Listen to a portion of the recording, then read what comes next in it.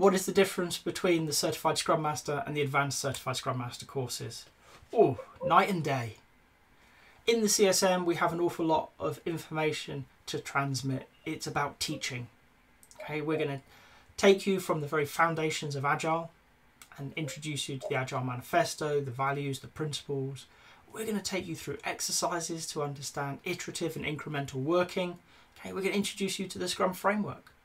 But really, it's an introduction to Agile and Scrum. It's intense. You're going to spend 2 days learning. Your head will be spinning by the end of it if it's all new to you. If you're a seasoned hand, it will still be hard work. The A-CSM is a very different course. I've not built it to be punching you in the face constantly with the next learning objective. Instead, I want it to be a guided exploration of your experience. We have to see learning objectives. We have to see them demonstrated and applied, absolutely.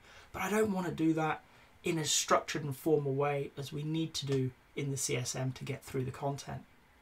Instead, I'm going to give you opportunities to step up. One of my favourite parts about the advanced classes is very often I don't tell you how to complete a task. I just ask for the outcome. And I want to see what you do with that space. In the CSM, we're very strict. We say you're doing this, then you're doing this, then you're doing this, then you're doing this, because we have to manage the time tightly.